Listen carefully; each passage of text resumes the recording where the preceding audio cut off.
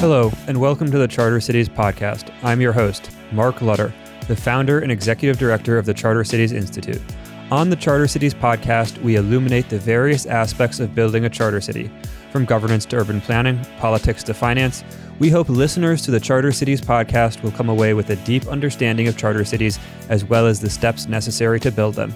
You can subscribe and learn more about charter cities at chartercitiesinstitute.org. Follow us on social media, cci.city on Twitter, and Charter Cities Institute on Facebook. Thank you for listening. My guest today is Peter Zeihan. He is an expert in geopolitics, the study of how place impacts financial, economic, cultural, political, and military developments. He is the author of The Accidental Superpower, The Absent Superpower, and his most recent book, Disunited Nations.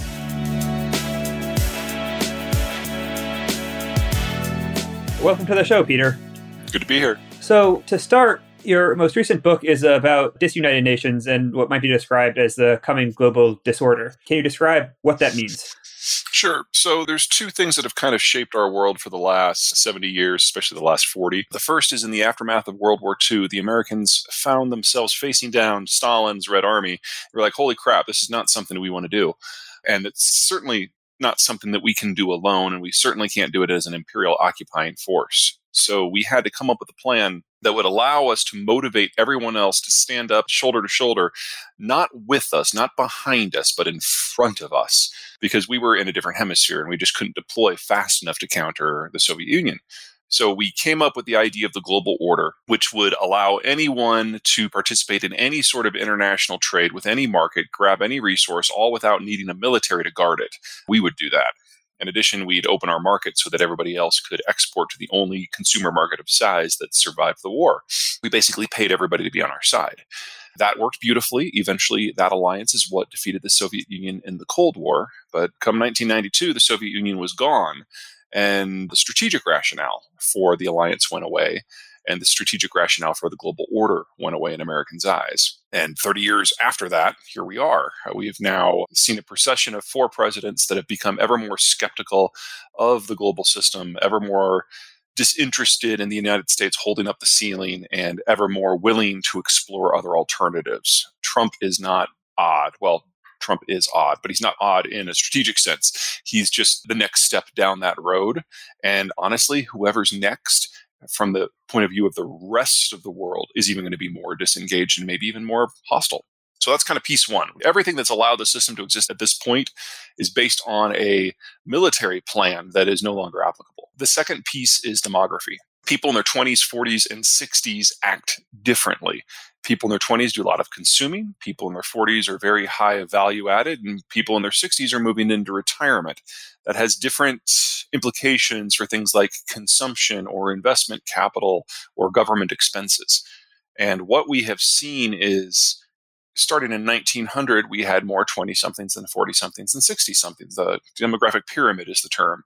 And that's what you would expect. But as industrialization kicked in, as urbanization kicked in, and as the global order increased wealth levels and kicked all these other things into high gear, we started having fewer kids. We started living in more dense urban cores. And after 20, 40, 60 years of that, we now have more 60-year-olds than 40-year-olds than 20-year-olds in most of the world. So the 2020s was always the decade when the bulk of the advanced world was going to move into mass retirement, and the bulk of the developing world was going to run out of people in their 20s. So consumption-led growth is about to become technically impossible.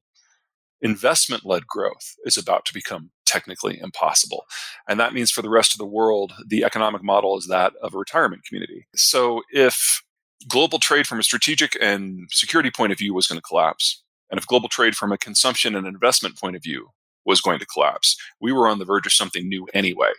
The real kicker is that just because the U.S. isn't upholding the global order doesn't mean that the United States lacks the military capacity to look out for its own interests. It certainly does. Its Navy's 10 times as powerful as everybody else's put together. And on the consumption side, the United States is the advanced country that is aging most slowly. So we have the millennials, and the millennials get a lot of crap, but they exist, and they're consumers, and they're having kids. And so this is not a demographic twilight in the United States like it is in Canada or Korea or Germany. So we are aging, but we're aging most slowly. The global system is going away, but we don't use it. Most countries can't look out for their own strategic interests. We can. So we are going through a transition in this country. It will not be comfortable, but it's an order of magnitude less than what everybody else has to deal with. And we get to see how they deal with or fail to deal with these changes, and we can adapt appropriately. Thanks. One of the key parts of your thesis is interesting because, to my knowledge, you're the only person presenting it, and that is the rationale for the global system as a basically defense compact instead of what might be called a sort of mutually beneficial free trade compact. Right? I'm an economist. I'm trained as an economist. Most economists love Adam Smith and think free trade is great. Right? Comparative advantage is good. This allows for both sides to benefit. And there's increasingly being called into question with China, which we can get to later, in terms of the geopolitical tension. But ignoring that aspect, there is the implicit part of your thesis that the global order was constructed as a anti-Russian implement. That's the explicit part of your thesis. But then the implicit part of your thesis is that this free trade is perhaps not as beneficial as some economists might assume or argue that it is. I don't think those two theories exist in isolation. The United States is certainly capable of trading if it chooses to. It's just that it has a continental-sized economy and a developing world economy of size that it broadly trusts Mexico hard on our borders. So we can have a regional trade system that matches all of our needs and have comparative advantages without needing to have a global system. But let me kind of fuse two things together you're discussing there. The idea that it might not be quite as beneficial as the theory suggests, and then the China situation. Whenever you've got a structure where somebody basically pays you to be on your side, there will always be a question and an ebb and flow of benefits versus costs. So when the Soviet Union was there and the threat of nuclear Armageddon was very real, there were certain things the United States was willing to put up with. But when the politics change and all of a sudden the Soviet threat is not perceived as aggressive as it used to be, then the needle moves. So the United States was willing to put up with Europe basically product dumping on us through the 60s, 70s, and early 80s because that was the price of having an alliance of several hundred million people to facing down the Soviet Union with us, or honestly for us. It was worth the cost. The Sino-Soviet split, when Nixon went to China and brought China into the family of trading nations, brought them into the order, that was totally worth it, even though the Chinese just dumped, because it put a break in the communist world and really set the stage for the collapse of the Soviet system. But that doesn't mean it's always been that way. So in the mid-'80s, when Gorbachev had come to power and things looked like they were pretty calm, we forced the Europeans and the Japanese into the Plaza Accords, which basically forced them to revalue the currencies, driving the currencies up by about 50% versus the US dollar in like 6 months. I mean, that was neo-imperial. And what's going on with the Chinese right now, we're no longer getting what we perceive as a strategic benefit, and so we're willing to play hardball with the Chinese. I would love to think that at some point in the next year or two, there's going to be a Plaza Accords moments where the Chinese see the writing on the wall and realize that their economy can't function without American involvement. I think we've already passed that point. I don't think the Americans are sufficiently interested in maintaining the order any longer. And I think, to be perfectly blunt, the Chinese have abused the situation and a split is inevitable. This isn't decoupling. Decoupling implies that there could be two parallel systems that just don't deal with each other. The Chinese are absolutely dependent on American market access and American security involvement in the world. Their economy in its current form can't survive without the United States at all. And I think that's exactly where we're headed. Sure. Well, let's explore that a little bit more, because I think that is another, what might be described as a non-mainstream point, where right now there is this fear of rising China. There is this sense, for example, even though they suppressed information about COVID early, subsequently they have appeared to at least have had a much more effective response than most Western countries. You obviously have East Asia, Taiwan, South Korea that have also responded effectively. But there is this growing sense with Belt and Road, for example. The U.S. is sort of playing what might be described as sort of a responsive game in Africa and parts of Southeast Asia. And so there is this sense that China is a growing power. Their purchasing parity power is higher than the U.S. They're beginning to float a deep water navy. Their population is much higher. They are still able to build. Shenzhen has their subway miles, for example, are comparable to New York subway miles. And so there is, at least among part of what might be described as elite intelligentsia, of this China envy. So why is that wrong? Well, there's a lot to unpack there because pretty much all of that is wrong. Let's start with the Navy. The Chinese, in terms of number of hulls, do have a larger Navy than we do, but in terms of tonnage, there's something like 1/3, and about 90% of their ships cannot sail more than 1,000 miles from a home port.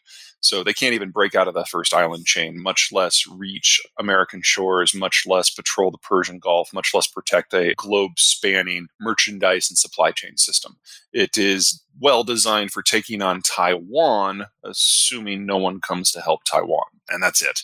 Let's talk commerce. The Chinese are export dependent. They absolutely have to have access to consuming markets. Let's talk tech. The Made in 2025 program that everybody's been talking about. If you talk to any Chinese bureaucrat behind closed doors where they're not being recorded, they'll freely admit that 2025 is the first signpost, and they don't expect to hit technical parity with the West until at least 2080. They've got a lot left to steal, and their capacity to generate the tech at home honestly just has not worked out to the direction that they hoped it would. Let's talk demographics. Yes, it's a larger population, but on average, it's already older than the United States population. The one-child policy means that the Chinese have already run out of 25 and 30-year-olds, and it's aging. It's the third fastest aging society in the world. They are going to get old long before they get rich. Let's talk energy. This is a country that imports over 80% of their energy, most from a continent away. And in order to import that energy, they've got to sail by Taiwan, the Philippines, Vietnam, Singapore, Malaysia, Indonesia, and India, any one of which could easily interrupt all tanker traffic. And don't even get me started about a military conflict with a real country like Japan or the United States that could just stop all of their commerce without sailing within 3,000 miles of the Chinese shore. This is the biggest paper tiger in human history, and it's going to burn this decade. So what does that look like when it burns? What is that? Because I'm of two minds. One is that I think a lot of the points you raise are valid. At the same time, I think that maybe we can tease this out a little bit more. There's this idea of organizational capacity, where the US sort of has lost the will to have big dreams, to have big visions, to be able to execute, right? On Twitter recently, we saw Elon Musk was considering moving his factory from California, and then a Californian congresswoman tweeted F Elon Musk, except not as politely.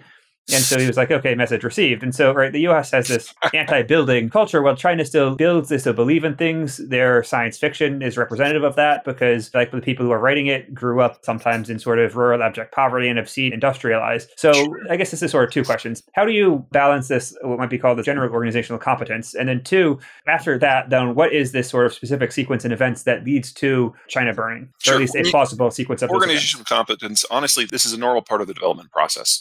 As most countries develop, they go from relative centralization with relatively low regulation to a more diversified governing system that has a higher regulatory burden. And I don't just mean that in terms of like business regulation, but cultural constraints. The United States is now a little over 2.5 centuries old. And so we have evolved to the point that we have a much more diversified political system than we used to. Diverse means many voices. Many voices means we don't always agree, and that does keep things in check. I'm not saying that we couldn't use a bit of an overhaul here. That would be really useful. I'm just saying that it's not exactly beyond the pale. It pretty much fits the historical pattern with other countries. While Han Chinese culture may be 3,000 years old, the Chinese governing system is really only about 40. It took them a while to recover from the Japanese occupation, from the Korean War, from Mao's tender mercies, and they really only turned into the governing system that we now understand today in the 70s, late 70s, and then they only really started to develop in an economic sense after the Mao-Nixon summit and getting into the global order in really 1980. And when you only have one voice, it is really easy to make things happen. It is really easy to build skyscrapers and subways and high-speed trains, and those all look great, and they're flashy. And I'm not suggesting that they're not useful economically, politically, and otherwise. But you also make a lot of mistakes because there are fewer things to stop you from doing things that are just monumentally stupid. So probably 40% of all the housing units in China right now, for example, are unoccupied, and they probably always will be. China has far more construction than they need for an economy of their size or urban structure of their situations. I don't mean to take away from some of the Chinese accomplishments, especially considering the long arc of Chinese history. They've been monumental. But that doesn't mean that they're sustainable. The real problem we have in China is financial. The Chinese basically confiscate most of the savings for private citizens and force feed them into projects that achieve national goals, whether it's full employment or a great infrastructure system or a new skyscraper. That sounds good. It generates a lot of economic growth, and that's why the headline numbers always look great. But if it's not productive growth, if it's not profitable growth, then all of those loans can never be paid back. And the Chinese today probably have corporate debt, which honestly, this is mostly state-run corporations, of about 300% of GDP, which is the highest in the world in absolute and relative terms. They basically run their country on the Enron model of throughput over profitability. And that's great until it's not. And every country that has ever attempted to follow that path has eventually had a really hard crash, whether it's Indonesia or Korea or Japan. The difference between China and everyone else is the Chinese have prevented themselves from having a correction. So all their inconsistencies have built up decade after decade after decade. And when it does go down, I fear it's going to be absolutely catastrophic. Now, to answer your other question, how can this all go wrong? Chinese history is rich with examples of how the whole place can go to shit in a very short period of time. This is a country that has never held together well, and it's a country that has always been vulnerable to threats, internal and external. So foreign invasion is always a fun one. I don't think it's particularly likely right now. Internal breakdown of some sort is usually the more likely vector for breakdown, some sort of implosion. The Chinese can face that in consumption, they can face that in energy, they can face that in finance, they can face that in governance. If I had to guess, I would expect kind of a hybrid this time around, that we have a financial collapse and a demographic collapse on one hand internally that threatens the power of the party internally, at the same time that there's some sort of external crisis that inhibits either the export of finished goods to generate income or the import of the raw materials that are necessary to keep their system going, most notably energy. One could trigger the other very easily, and honestly, one would almost certainly fold into the other. If that happens, I would say the most likely outcome is that the southern tier of city-states from Shanghai south become de facto independent, just like they have been for the vast, vast majority of Chinese history. And the north drops into a famine-ridden neo-Maoist tyranny where it just kind of reverts to a pre-industrial status and half the people die.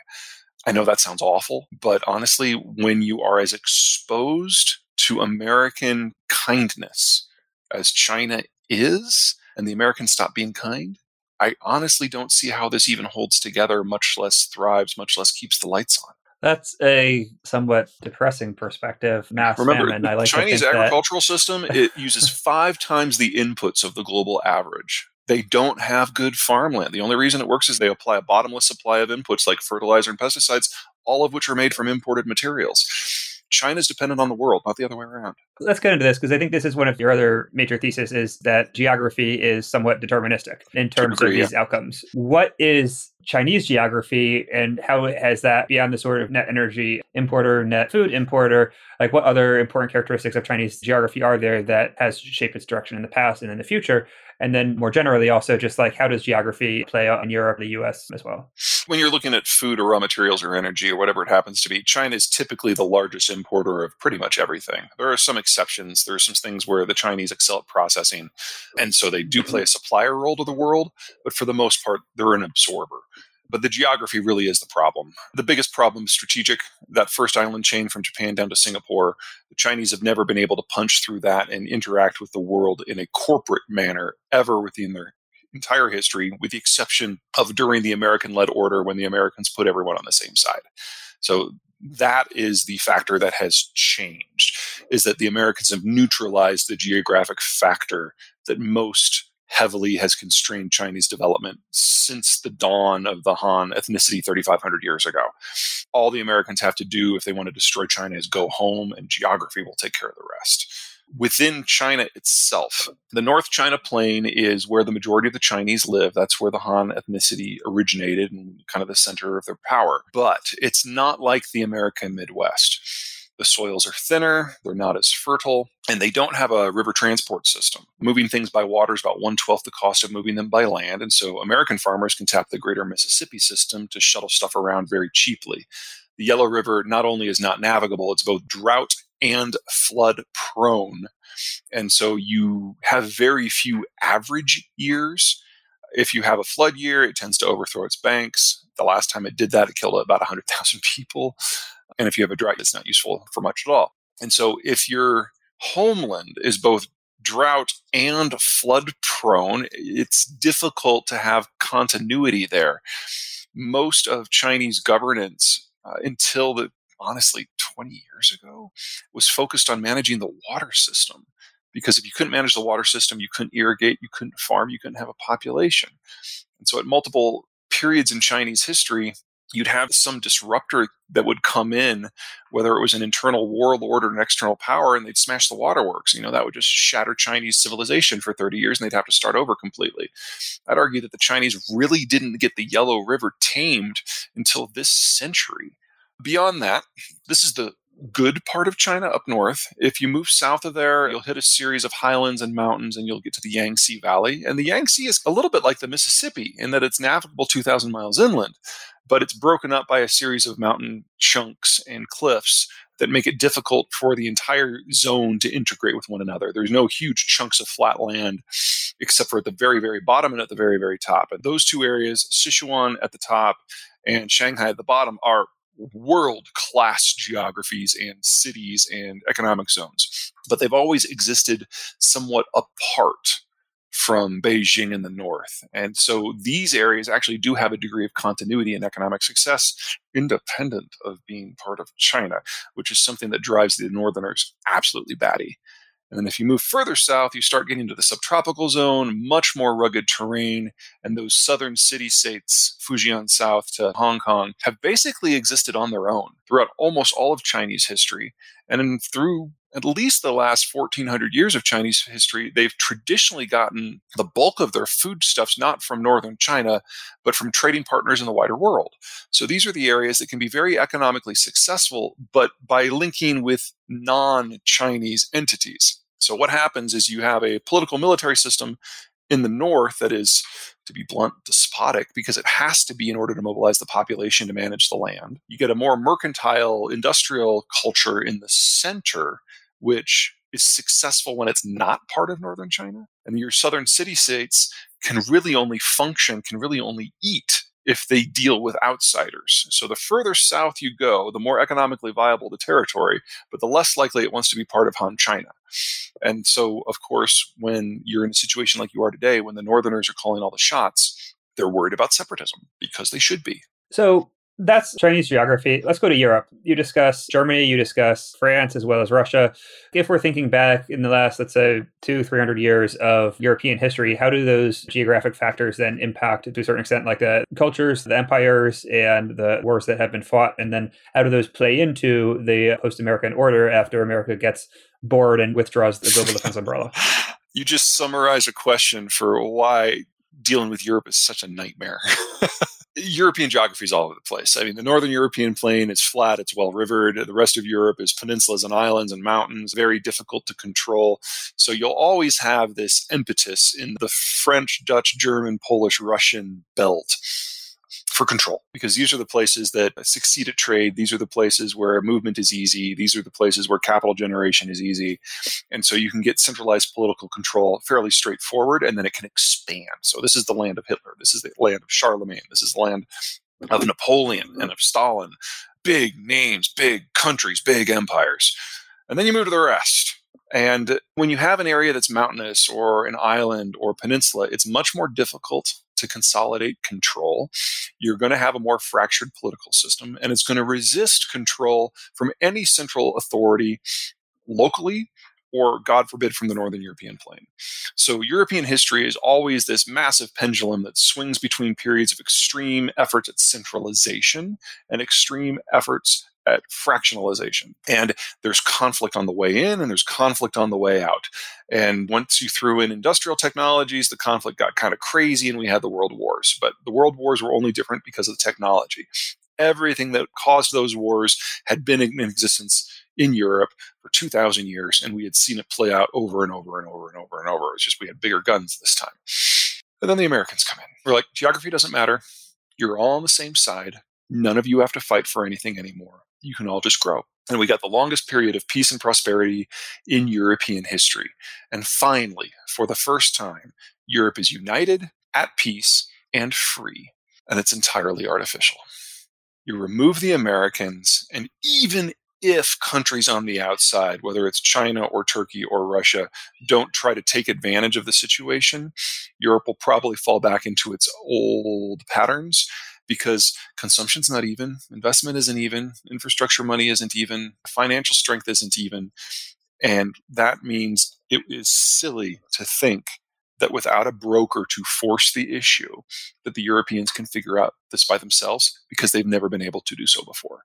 That doesn't mean that the Europeans aren't smart or creative. It's just a fact of geography. So given the importance of geography in political outcomes, why was there only one Roman Empire? I'm not sure I follow. If geography is determinative, then presumably if we run history again, then the political units running the second time around look somewhat similar to the political units the first time around, right? Like there might be some differences around the borders, but presumably it's like France is still approximately France, Germany is still approximately Germany. And so the Roman Empire is a very successful political unit for almost 1,000 years around the Mediterranean, right? Like there is access to a lot of Greenland, there is access to a large trading network in a semi-enclosed sea. And so given the importance of geography in sort of political determinism, then why did that not, I guess, reform given that there was a sufficiently long sort of period after it devolved until the Industrial Revolution? Why didn't geography sort of put that forward again? Why was there only one Rome? Yeah. Part of it was technological. Until you get to the 14th century, the technology of movement was relatively limited. Roads were incredibly expensive,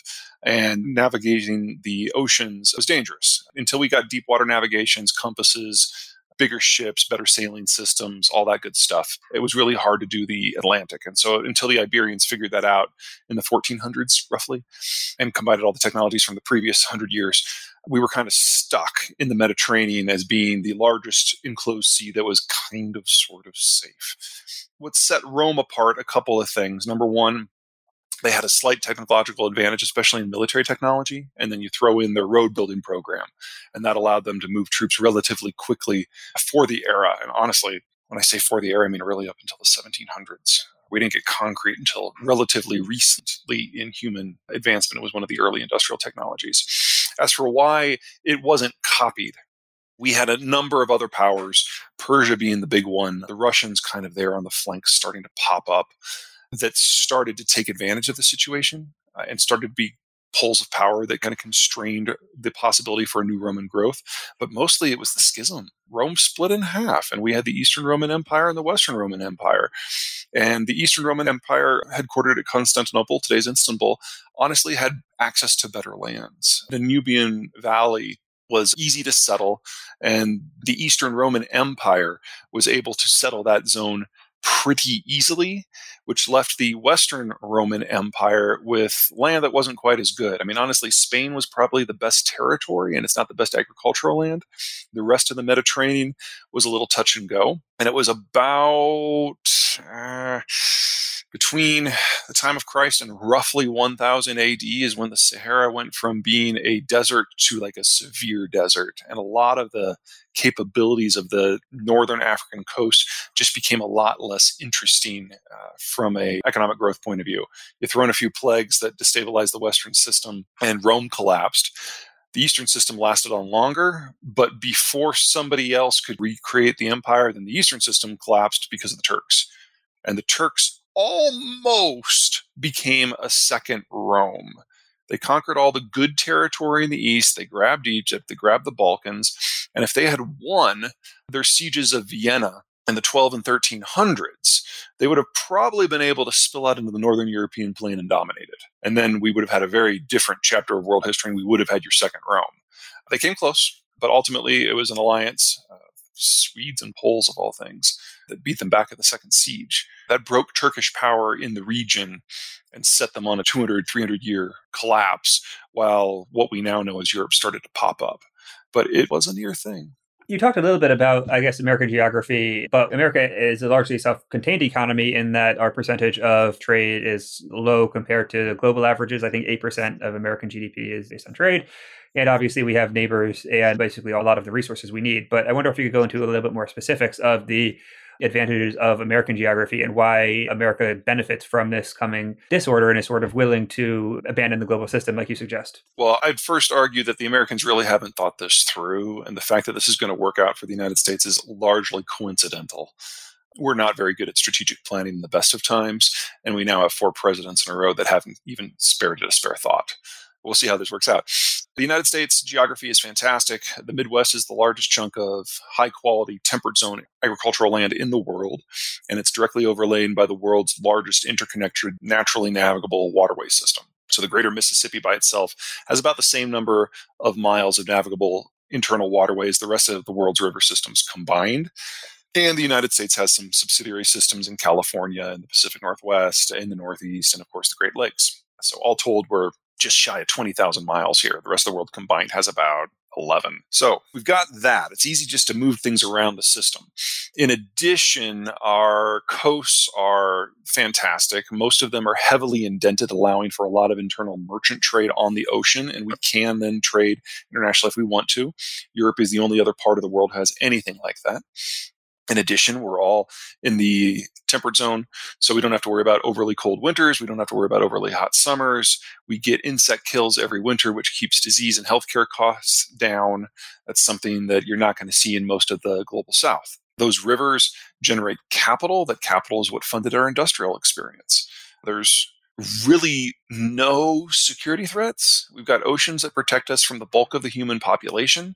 Canada, we had a couple of spats with early in our history, but we eventually settled those. The same thing went down with Mexico, but all of that was sorted out within the first century of the United States. We haven't had an assault on the mainland from a conventional power since the Mexican-American War. That's spectacular. What exactly do you mean when you say that rivers generate capital? If dragging something from point A to point B costs you a lot of money, you're not going to drag it very far.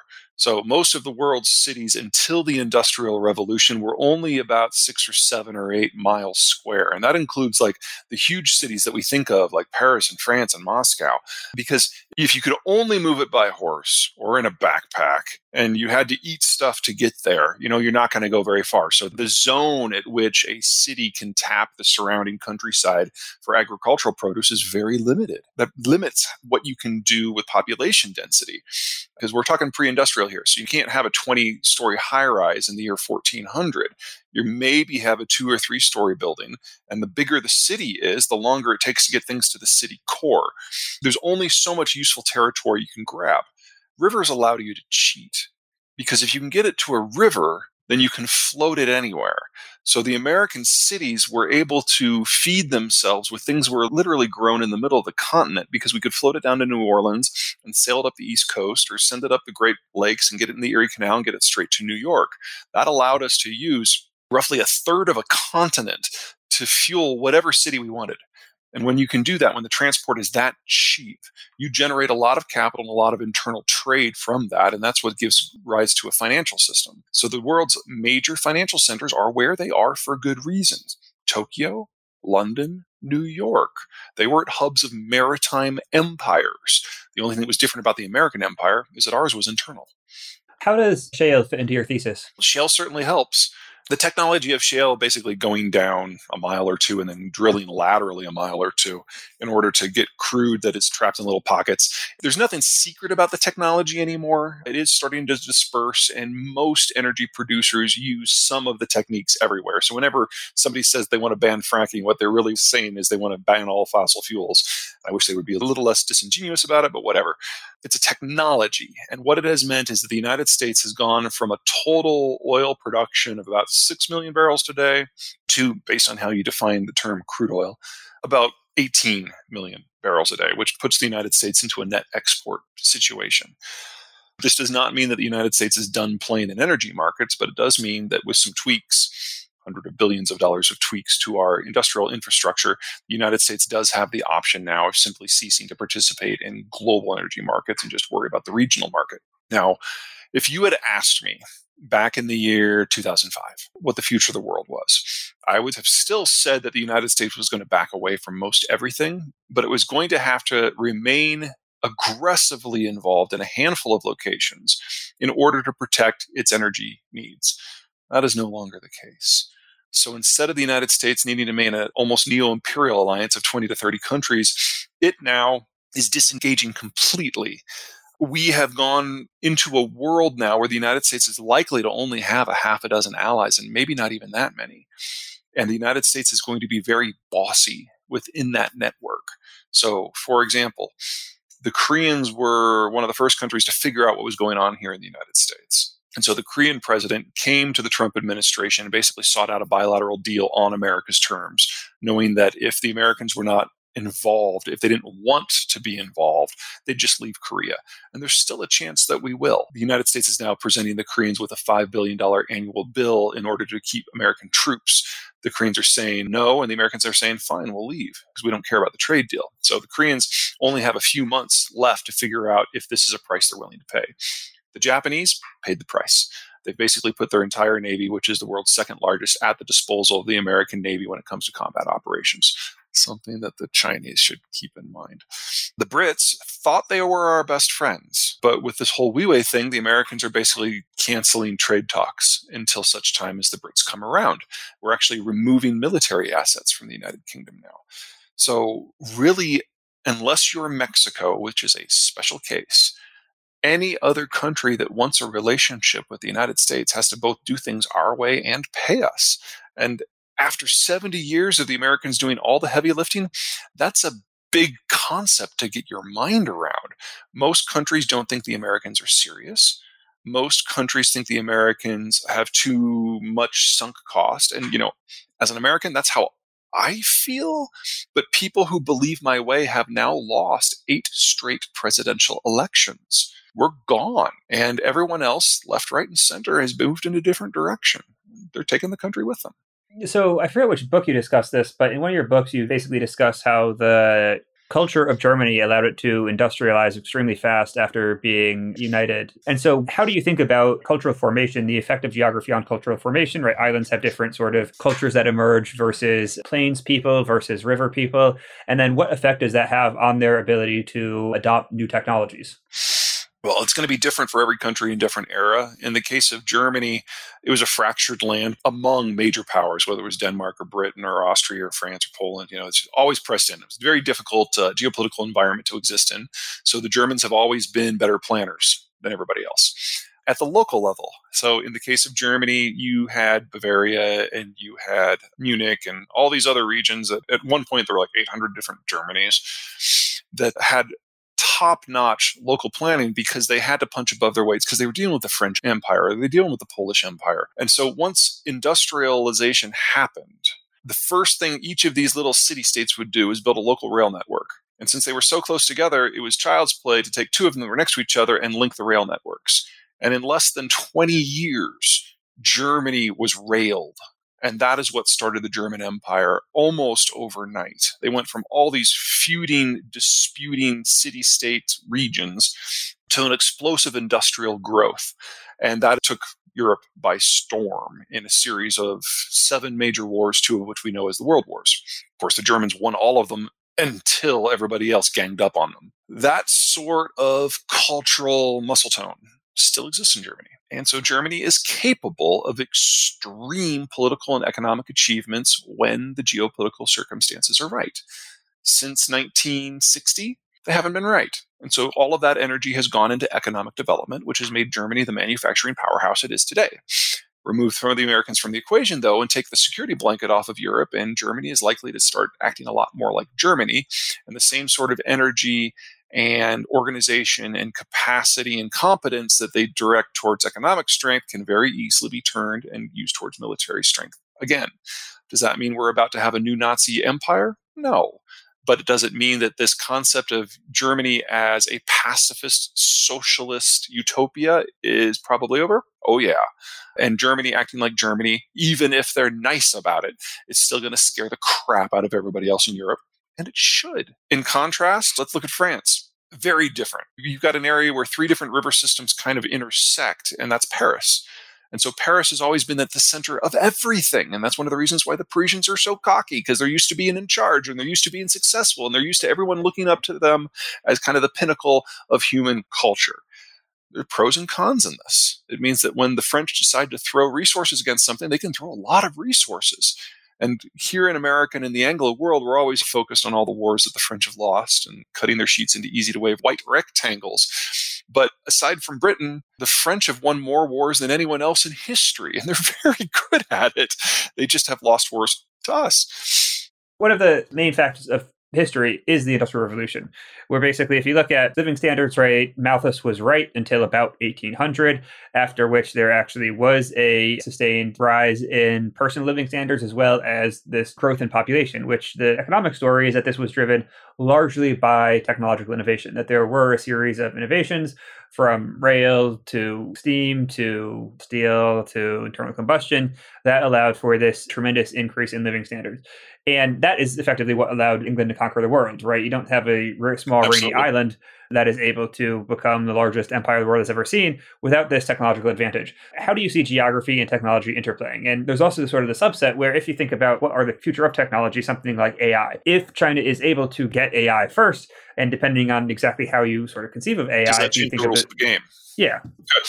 The technologies that have shaped the human condition, the three since the very, very beginning: sedentary agriculture, deep water navigation, and industrialization. So sedentary agriculture preferenced certain geographic zones, terminal river valleys, places where you could have high productivity per unit of labor, per unit of land. We don't think of this as part of our collective cultural experience, but it is. It's like before sedentary agriculture, most successful cultures, if that's the right word, because you really didn't have big political units, basically went up and down the mountains with the seasons because they just followed wherever the frost wasn't. Sedentary agriculture allowed us to, for the first time, have food surpluses and allowed us to store food. And as if you're going to store food, you need a mathematical system and you need a road network, and that put us on the road to civilization. And that brought us Mesopotamia and Egypt and so on. That spread out in bits and pieces based on wind power, because if you could build a windmill, you could grind grain, and so you could widen the zones that you could have a successful culture in. So we went from having like a half a dozen places around the world where you could have successful governments to hundreds of thousands over the course of about a 500-year period where the wind technology spread. That eventually brought us to deep water navigation, which allowed us to travel the world. And that allowed us to take zones that had huge agricultural potential, but not a lot of security potential. And an empire could capture them and then bring the food to other locations where it wanted a city or it wanted to wage a war. Egypt was the premier territory that everybody wanted to capture because you had a slave population that could basically grow all the food you could possibly want. And this is the era of the Japanese Empire, the British Empire, the French Empire, and so on. Industrialization kind of kicked that into high gear and allowed us to use road and rail and power, increase the amount of power by a factor of roughly 1,000, and allowed us to transfer power itself independent of wind and water and muscle. And that brought us the world we know today. And what is unique about these technologies, or what you have to keep in mind about these technologies, is each technology suite has a different sort of terrain and a different sort of geography that it preferences. So sedentary agriculture, originally terminal desert valleys that had a degree of security insulation, so you could have your people working 12 hours a day in the fields and not have to worry about defending themselves. And that gave us the pyramids. With deep water navigation, peninsulas were great because you could only need an army on one side, but islands were better. So it started out in Iberia, it migrated to the United Kingdom. Industrialization was all about capital because you actually had to build infrastructure on a large scale for the first time. And so river valleys, navigable river valleys, did great. So it started in Britain with the Thames. It graduated over to Germany, which has a much better river system, about 2,000 miles versus about 500 miles. One of the reasons the United States has done so well in the last couple of centuries is that we are the best deep water power because we've basically have a continent to ourselves and two ocean coasts, and we're the best industrial power because of our river network. And that's the simple reason for why the United States has done so well. The question moving forward is whether digital technologies put us on the verge of a new fourth stage of human technological prowess, and whether that will change the geography of success again. The short version is it's too soon to tell. We're only a couple of decades into the digital revolution right now. The longer version is that it's probably not this one.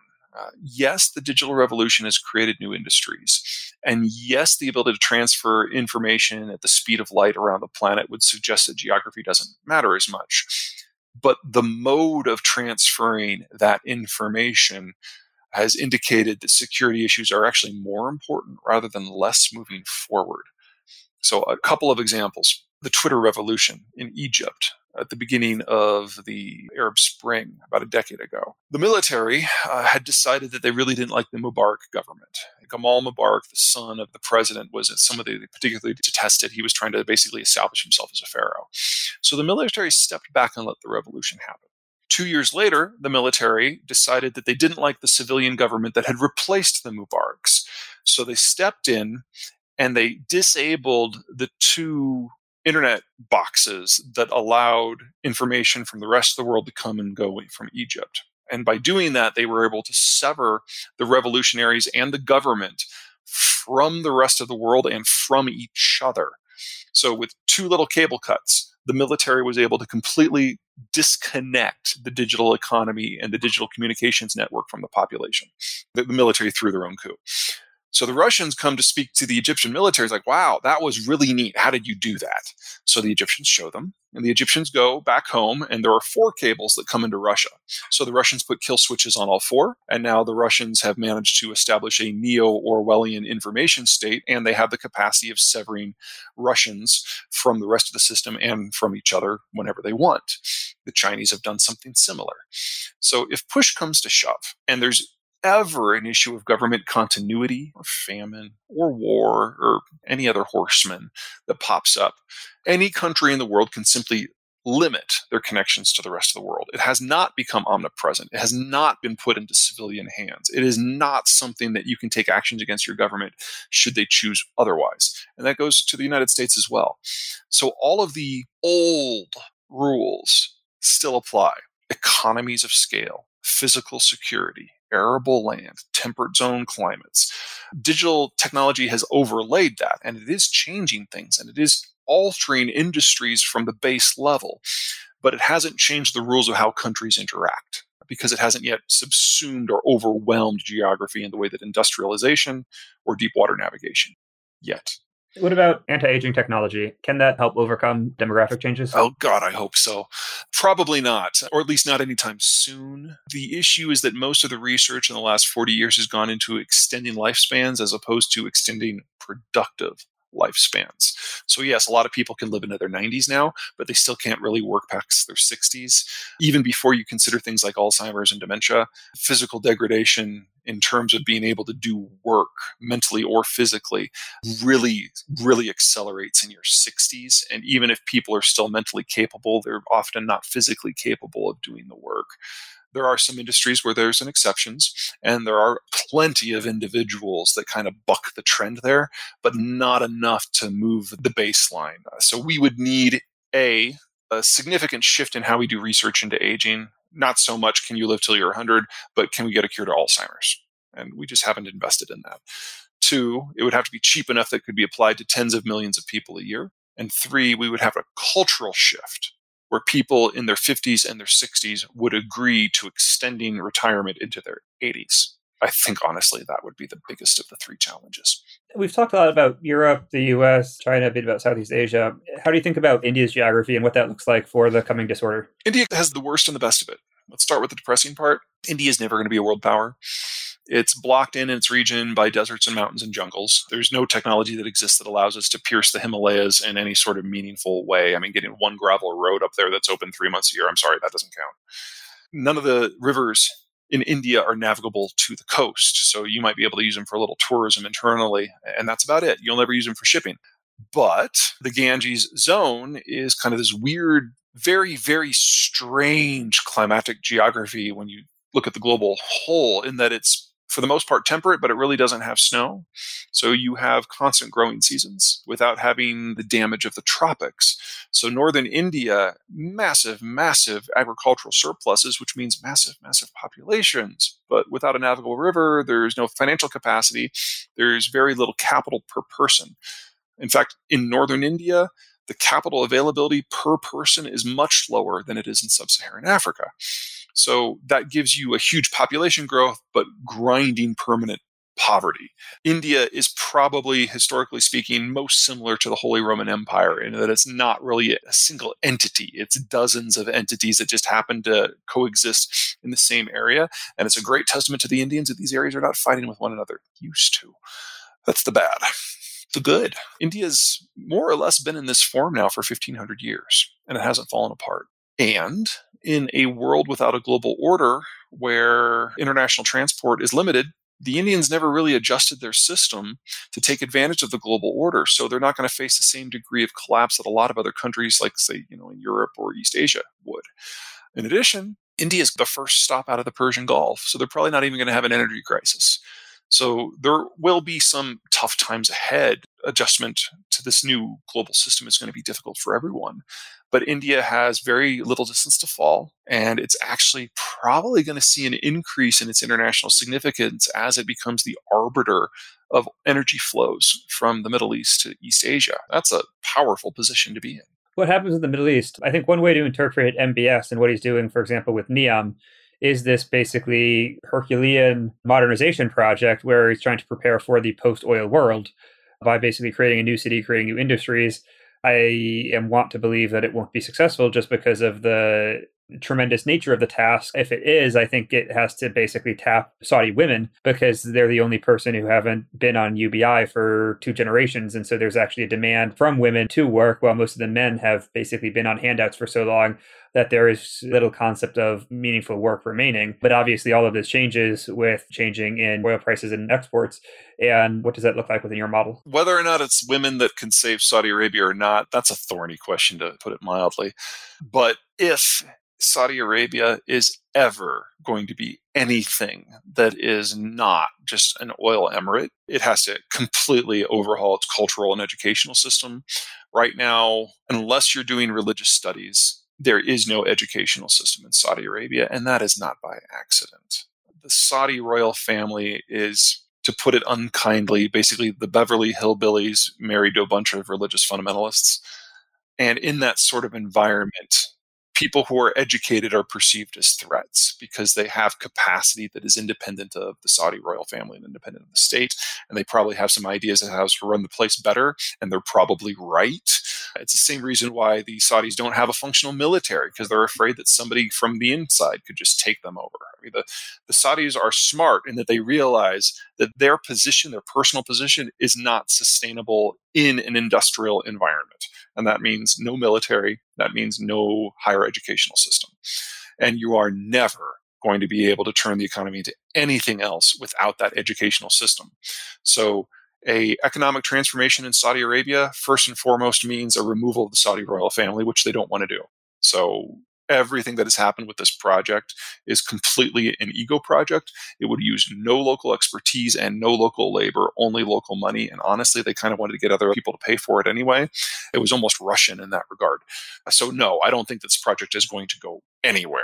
And that was before the Saudi royal family started dismembering journalists in their consulates. So just not going to happen. Okay, so that's what you think about the Saudis. How does that play into the broader Middle East? Because I think there's basically 2 questions. There's one is, okay, if there's the removal of the global order, right, the U.S. is involved in the Middle East. There was actually recently reports that the U.S. is pulling some Patriot missiles out of Saudi Arabia. So the U.S. is basically acting as the defense guarantor in the Middle East, the same way it is in Europe. And then secondly, there is the question of just exporting oil. If there are no U.S. troops there, and then if there are also no U.S. aircraft carriers that are basically protecting tankers, obviously not directly, but sort of implicitly, then what happens to the broader Middle East? Without the Americans being large in charge and preventing other imperial powers from coming in and preventing the locals from going to war with one another, other imperial powers are going to come in and the locals are going to go to war with one another. So it's just a question of order and timing and players.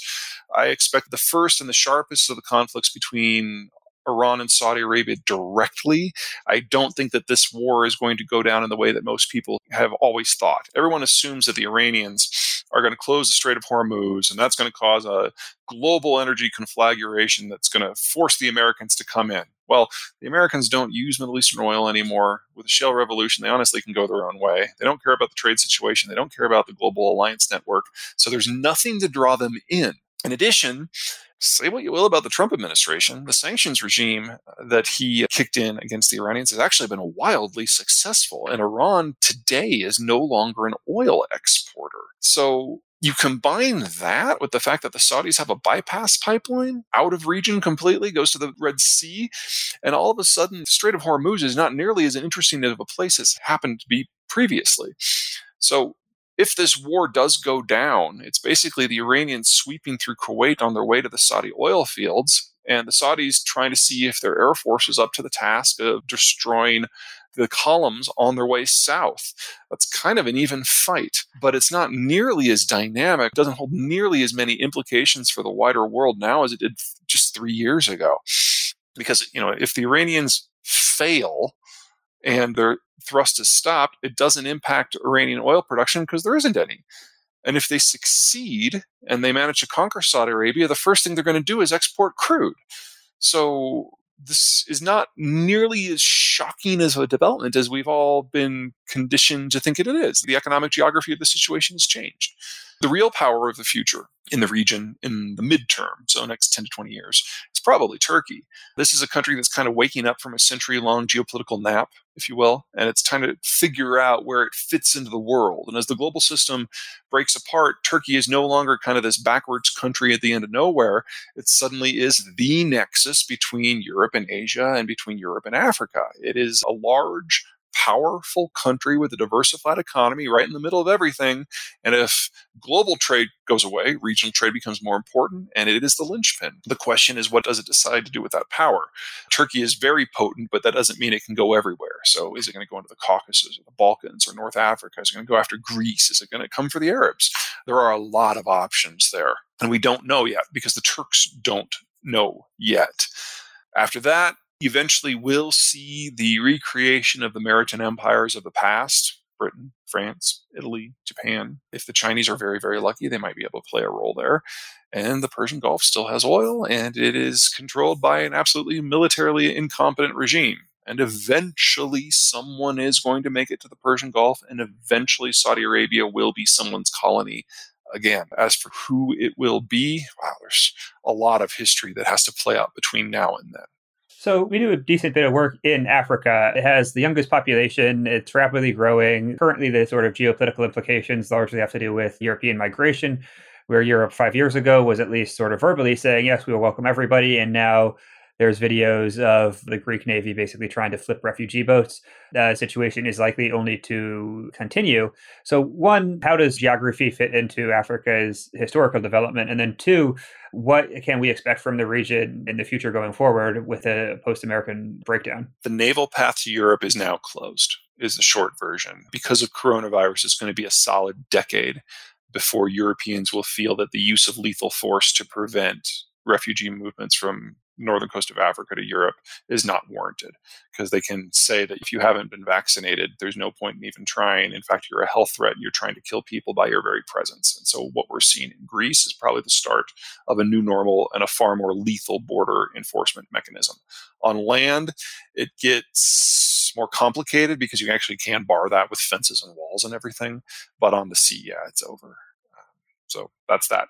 Africa's problem is largely been geographic. There's not a navigable river on the continent, and the continent itself has an escarpment that averages about 1,000 feet tall, like right at the coast. And then there's a series of plateaus, in some places 5. And it's difficult to run infrastructure up a plateau anywhere, especially a rail line. So you might be able to get a few roads in the interior, but you're never going to have an African rail network. And what that means is we get these little enclaves, places like South Africa or the Kenya-Uganda corridor, where you can run limited infrastructure in, and those areas can interact with the outside world, kind of like those city-states on the southern Chinese coast. But you're never going to have an interior system of size, and none of these networks can connect to others. So the African development model to this point has been tap lines. You build infrastructure to a specific resource that you want, you exploit that resource, you bring it to the coast, and you ship it out to the imperial power who's in control, or the wider world in general. And under the global order is the first time that these countries have been able to exist in any sort of form, and not very many of them have been very successful, because at least they didn't have to worry about being colonized. And so any security threats they had were just from one another, and the geography of the region tends to limit how these countries can get at each other. So most military conflicts during the global order structure have been when a country has imploded and everyone else has kind of come to grab a chunk. And so the Congo Wars are kind of the quintessential examples of that. The Great African War, if you prefer that term. Moving forward, the global order is over. And so the capital supplies are going to get more difficult. Most of the growth we've seen in infrastructure and most of the growth we've seen in personal consumption for the last 15 years has simply been, we've had a lot of people in their 50s in the advanced world, which has pushed down capital costs, which means that you can apply money to things that you wouldn't have applied them to before because the cost was lower. It's kind of like the equivalent of buying a slightly larger house because interest rates are low. You apply that writ large to a continent and you get the Africa story that we have today.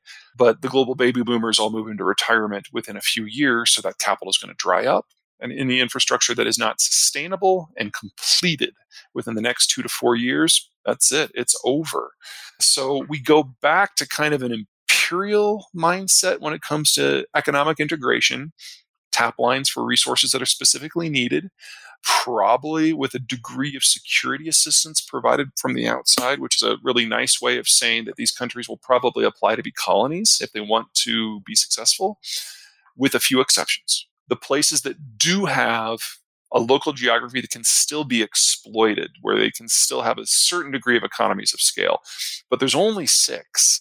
The Luanda corridor in Angola, South Africa, Kenya, Uganda, Senegal, the Niger Delta. Nigeria is always going to be a regional superpower, and I can never remember the 6th one. They're all in sub-Saharan Africa. So your point about the infrastructure projects drying up in 2 to 4 years is a little bit perhaps depressing from our perspective because we're working on charter cities.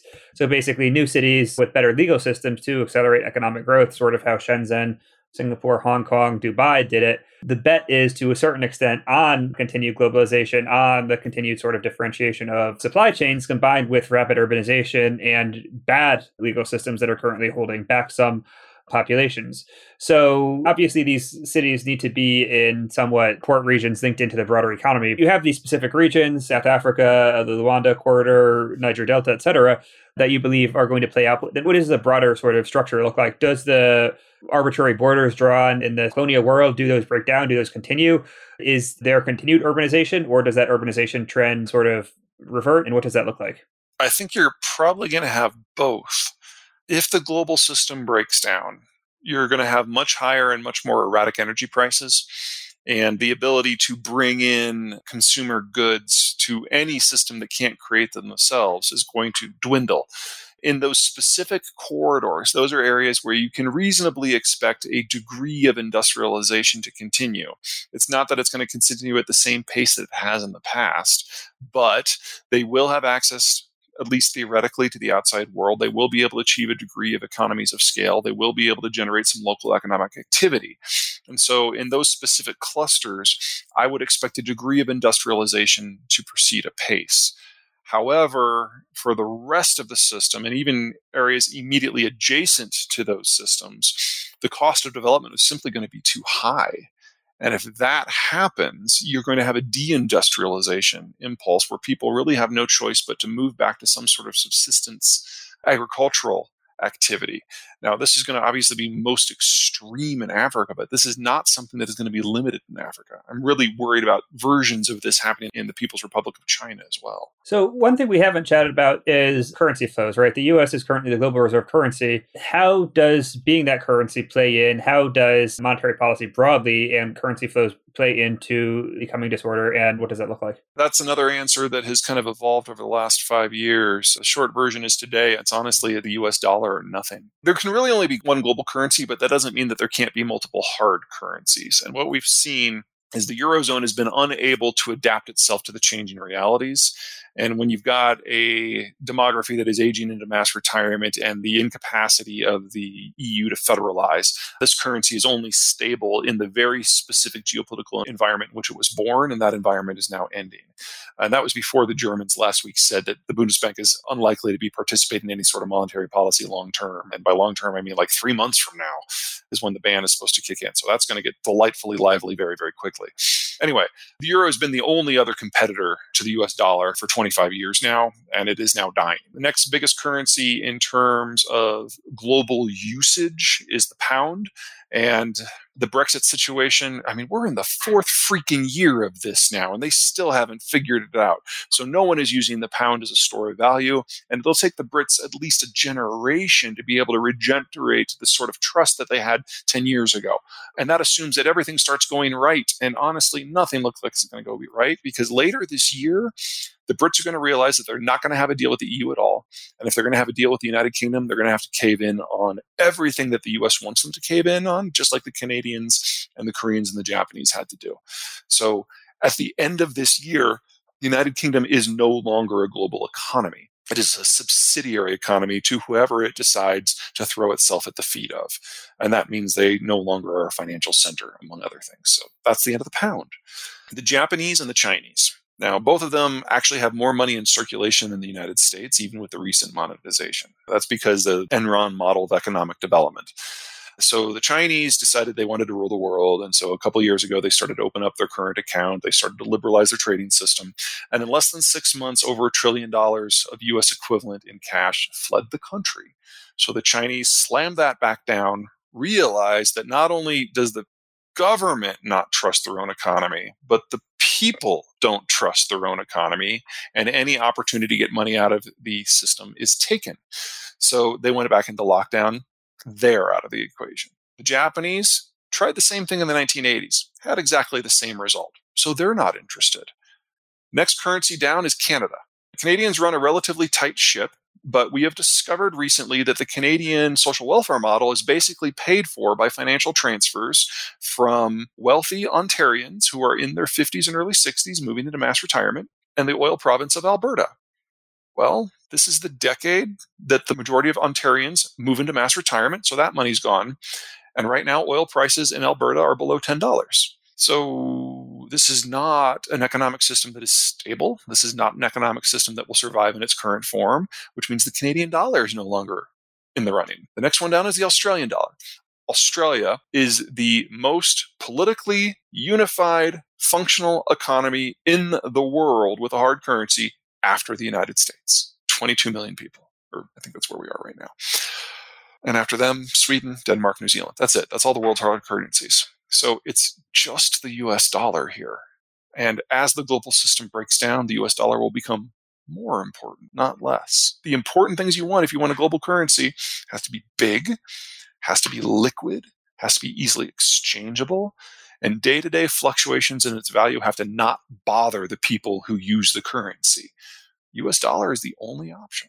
How does human capital fit into your thesis? So Israel is basically, I don't think, in a very geographically advantageous location. No. Right? They have a lot of water desalination plants because they don't even have water, but they have been quite a successful country in terms of income, in terms of standard of living.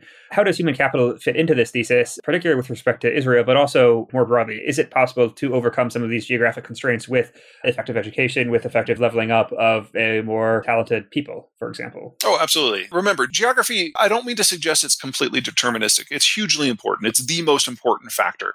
But think of it kind of like a tapestry. You can paint on it and make it something else. It's still going to be a tapestry. In the case of countries like Israel and South Korea, you have a very creative, very intelligent, very driven population that has just decided that they are going to make this work no matter what. And in the environment of the order, a lot of the security concerns have fallen away. And that has allowed you to try to turn the deserts green or build a manufacturing place where no one would have before. And that is the success story of these places. But two cautions. Number one, the strategic environment that has allowed this to happen is changing. So these countries now have to maintain that themselves. In that, the Koreans probably face a bigger challenge than the Israelis because their security environment is going to change more. And their economic environment is dependent upon exports. And if those exports go away, then they have to have a complete retooling of their industrial base and their educational system. Israel only has to hang on.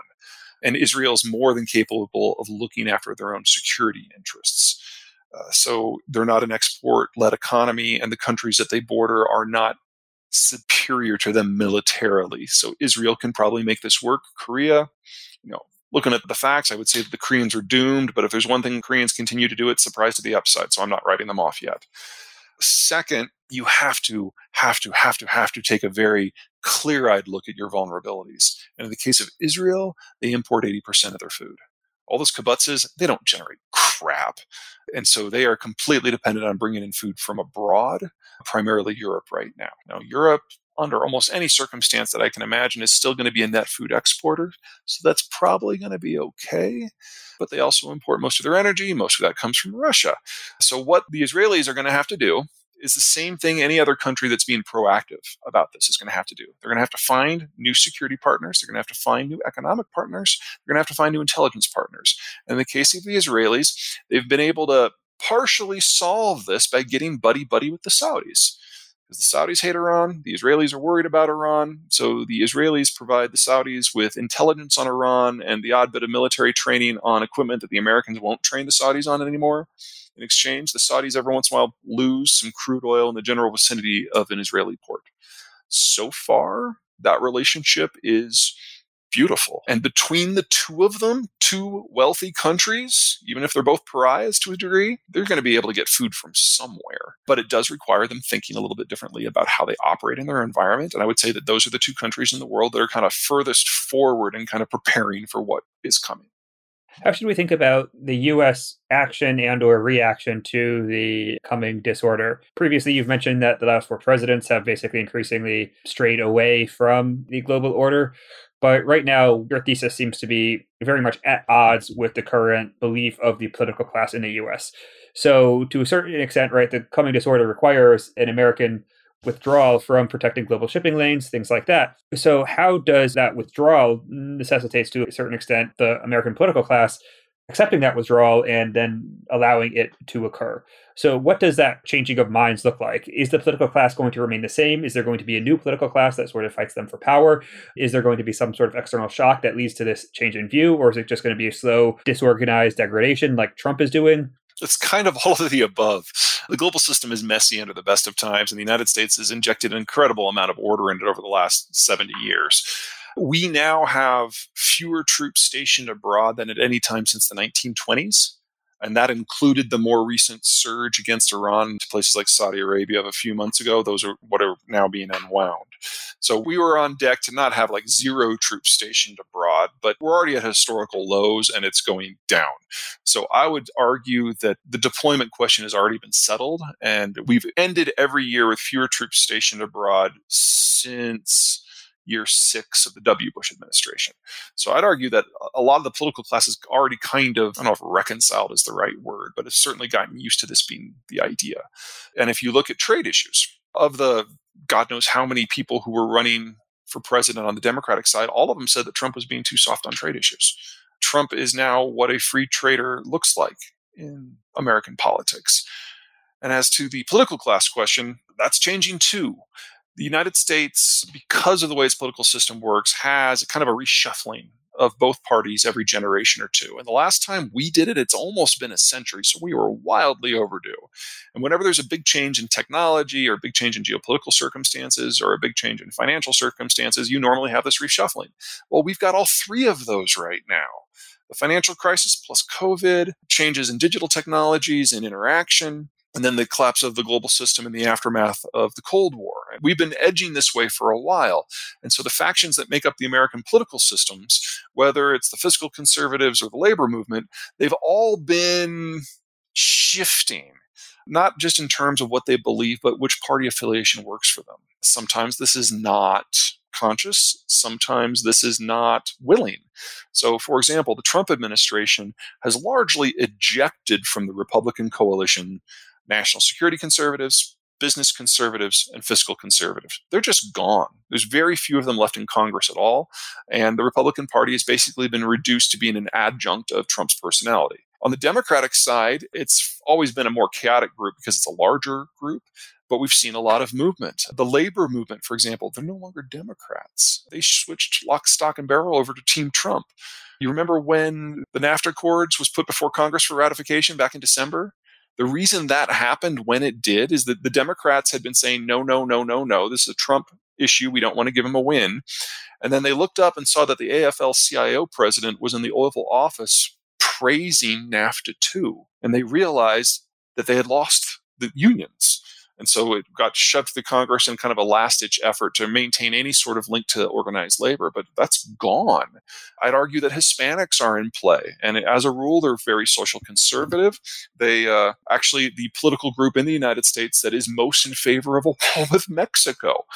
This sort of reshuffling usually takes 4 to 12 years. We are now in year 3, so just at the beginning of the process. We have at least 1, probably 2 more presidential elections to go through before this settles out.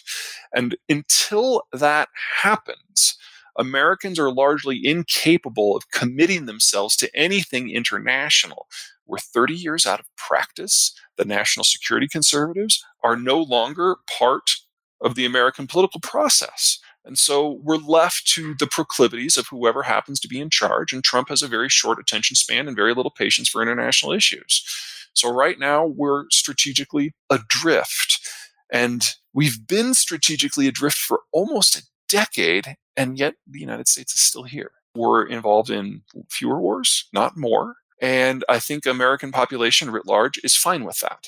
So anyone in the political class, as you put it, who wants to have the United States have a strong international position has to be able to convince their voters as to why that is something we need to do. And unless something on the outside happens that scares us, that spooks us, that forces us to get involved again, I don't think that's going to happen in the next decade. So for the final question, what does the future of, political organization look like in the coming disorder? For the last 70 or so years, it's been nation states, where there is a group that has a pretty clearly geographically defined territory. In the older ones, Europe, it tends to also have a defined sort of national identity. In a lot of the newer ones, because the lines were arbitrarily drawn by the Europeans, there is some arbitrary national identities, but there are these older sort of tribal identities that could take precedence. But the nation state is somewhat new in human history, only a few hundred years old in terms of a form of social organization. Empires are much older, city-states are much older. Obviously, different continents and different locations will have different political organizational forms, but are there any sort of broad ideas for what these future organizational forms look like in the coming disorder? Well, the nation state isn't going anywhere. And the nation state, honestly, is a creation of the industrial era, because we were able to take these specific geographies that were very successful locally, and they build out industrial infrastructure, which increases their power by an order of magnitude, and then they expand out. And as they expand, they absorb territories that aren't quite as good. They assimilate or eradicate people that were not quite as coherent or not quite as advanced. And that's what gave us the nation-state model. That's not going anywhere. And if anything, as the global order breaks down, those local successful geographies, which now already have the infrastructure, are going to remain very, very durable. But we're going to overlay that with kind of a neo-imperial environment, because the countries with geographies that are successful, those core nation states, those now, out of necessity or opportunity, are going to expand again. They're going to have a rough transition period, but the weaker places are just probably going to collapse. And then the successful nation states will be able to use that core zone to expand again and establish new lines of supply, access to new resources, control of new populations. And we'll have kind of a neo-French empire again. We'll have a neo-Japanese empire again. The United States is unlikely to play that game. We'll probably establish a cordon sanitaire around the entire Western Hemisphere. And so if you're a nation state in the Western Hemisphere, you'll have to find a way to deal with the Americans. But the Americans are very unlikely to invade anybody. They'll just make sure that no one else can establish a footprint on our side of the planet, if you want to think of it that way. But for Eurasia, Africa, life is about to get a lot more familiar from the point of view of historians, because you're going to see kind of this new struggle for resources, survival, and dominance. And some countries are simply better positioned to do that than others. Great. Well, thanks for coming on. I've really enjoyed this conversation. My pleasure. Thank you for listening to the Charter Cities podcast. For more information about this episode and our guest, to subscribe to the show, or to connect with the Charter Cities Institute, please visit chartercitiesinstitute.org. Follow us on social media, cci.city on Twitter, and Charter Cities Institute on Facebook. I'm your host, Mark Lutter, and thank you for listening to the Charter Cities podcast.